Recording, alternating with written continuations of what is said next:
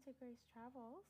We are so honored that you decided to join us in receiving God's love and embrace today as we continue to focus prayers for our nations on love and unification each and every opportunity, reminding the world that division is ended at the cross. Yes, love and unification and the love of God shall progress and proceed in the name of Jesus. So, let's travel through life's journeys with the grace of God. And what is the grace of God? Simply put, the grace of God is God blessing, healing, and delivering us simply because of Jesus. The grace of God is His unearned, unmerited, and undeserved favor towards us simply because of Jesus and the finished work at the cross. Because God's grace is based on Jesus' work and not ours, the only way we fall from this grace is by believing we can ever earn or deserve it through our own works or obedience. And 5 principles we encourage here at Grace Travels when reading the Word of God are considering the first mention of the topic at hand, considering the original translation, Hebrew for Old Testament and Greek for New Testament, consider any positive vocabulary that we can draw from within the Word, and of course, considering expectations on how the Word of God will take effect in our lives on this week. That's right, write it down, go forth, and expect the Holy Spirit to guide you through it. So today's prayer scripture focus will be coming out of Matthew 22 and verse 39. We will be reading from the Amplified Version and starting at verse 36 for context. And it reads, "Teacher, which is the greatest commandment in the law?" And Jesus replied to him, "You shall love the Lord your God with all your heart, and with all your soul, and with all your mind." Verse 38. This is the first and greatest commandment. The second is like it. You shall love your neighbor as yourself. That is, unselfishly seek the best or higher good for others. So, very familiar scripture, I know, Matthew 22. And prior to unpacking this amazing scripture, we want to reference Hebrews 8 and 7 through 9, 10 and 13. I know that's a lot, and we've talked about this before, so we'll be really brief with this point here. But Matthew 22 is part of the laws of the new covenant, those laws that were on our minds, written into our hearts. The royal law of love, which is Matthew 22, the perfect law of liberty, which is James 1:25 for future reference, and law of faith, Romans 3:27, laws of the new covenant. Those are the laws of the new covenant.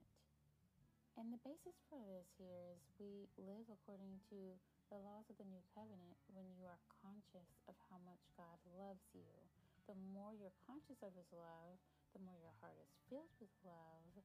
And when that happens, you love God and the people around us effortlessly. And that is Matthew 22 writing on our hearts, the royal law of love, right? And to note 1 John 4:19, we love because He first loved us. Loads of scriptures there. Love scripture reference. Scripture with scripture. Always important, right? So back to Matthew 22. This chapter is a continuation of Jesus and his conversations in the temple a couple of days before he died. And his conversations, unfortunately, included disputes with the Pharisees, Sadducees, and scribes who opposed him. I absolutely, as always, encourage you to go back and read these verses, read the scriptures. Very informative and gives you lots of context, especially for the resurrection of Christ. So good.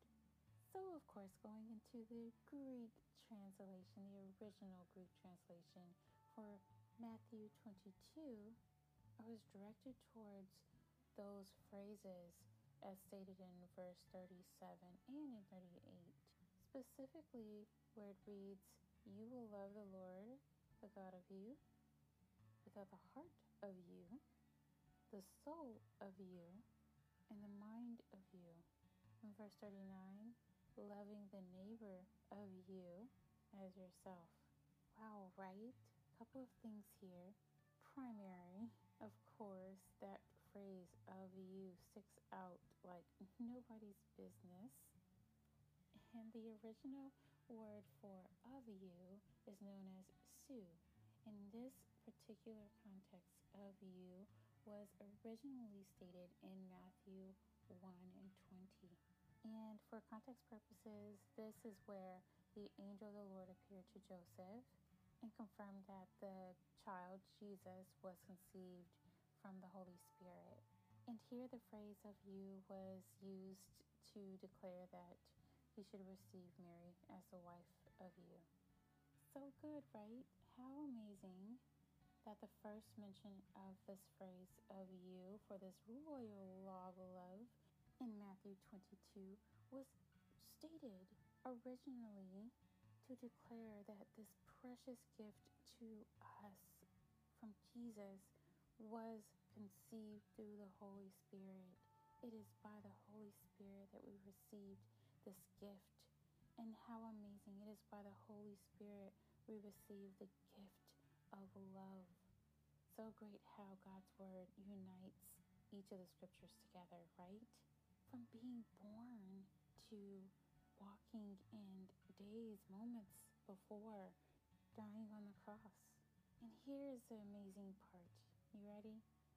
Matthew 22 and 37 was before he died on the cross, and at the cross, Jesus became the very fulfillment of this law. Loving God with all of the heart of you, soul of you, and strength of you.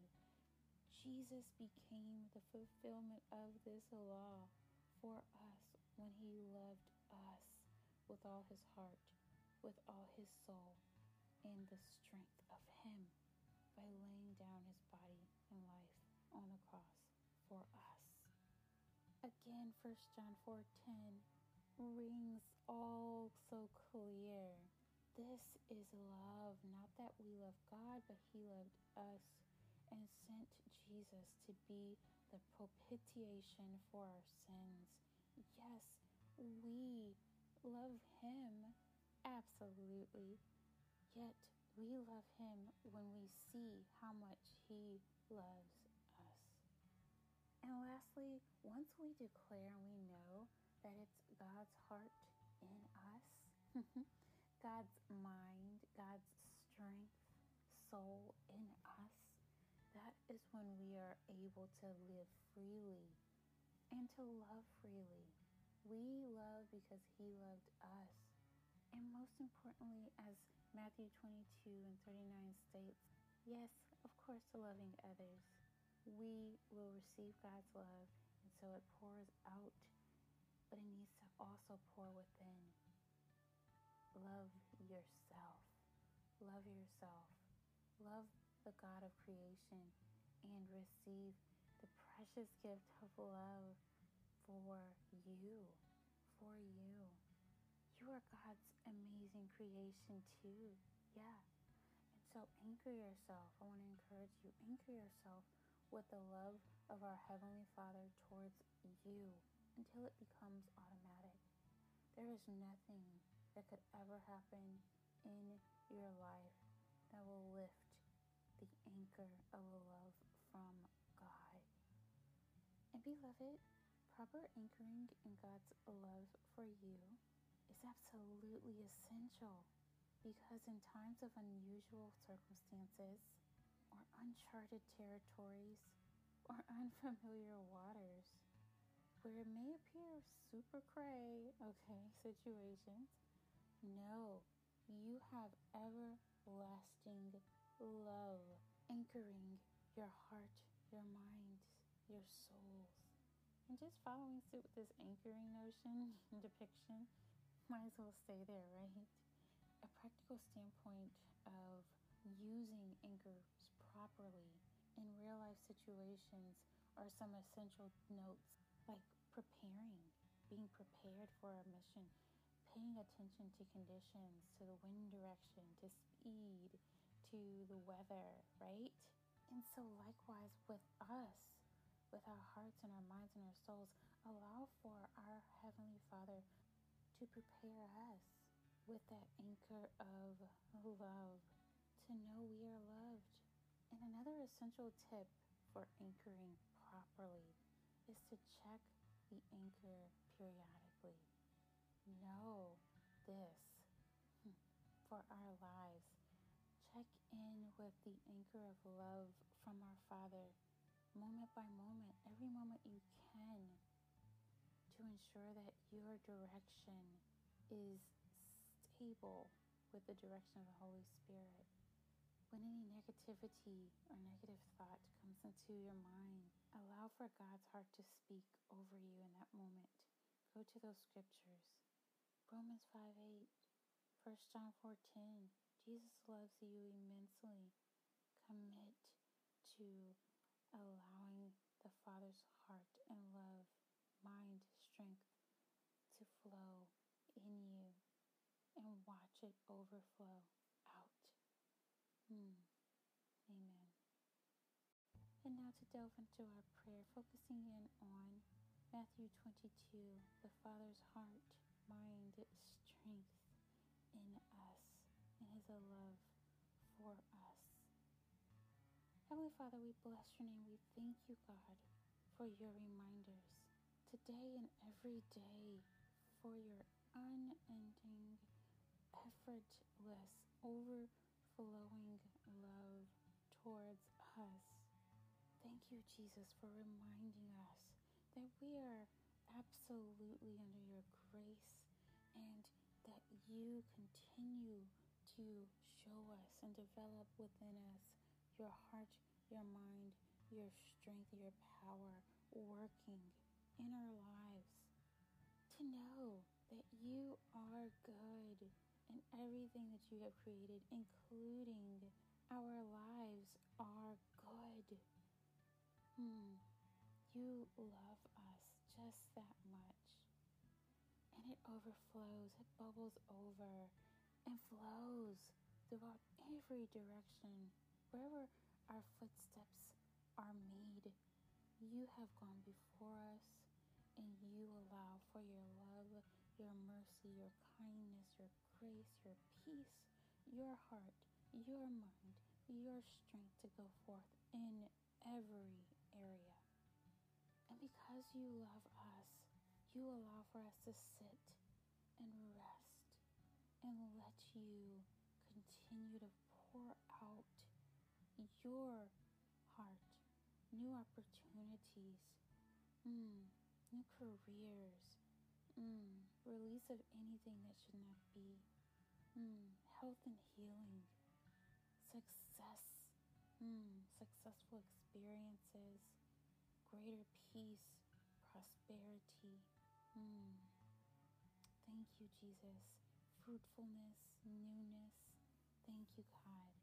Healing virtues. Because you love us, we have the capacity to just go forth in newness in every area of our lives. Purpose and promises are here because you love us.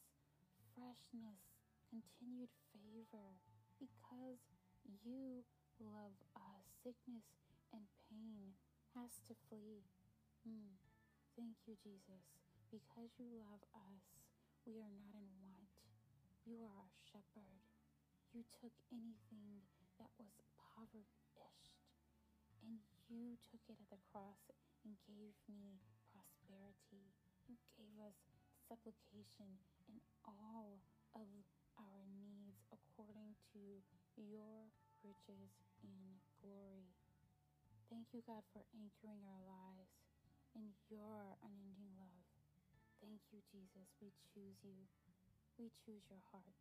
We choose your mind.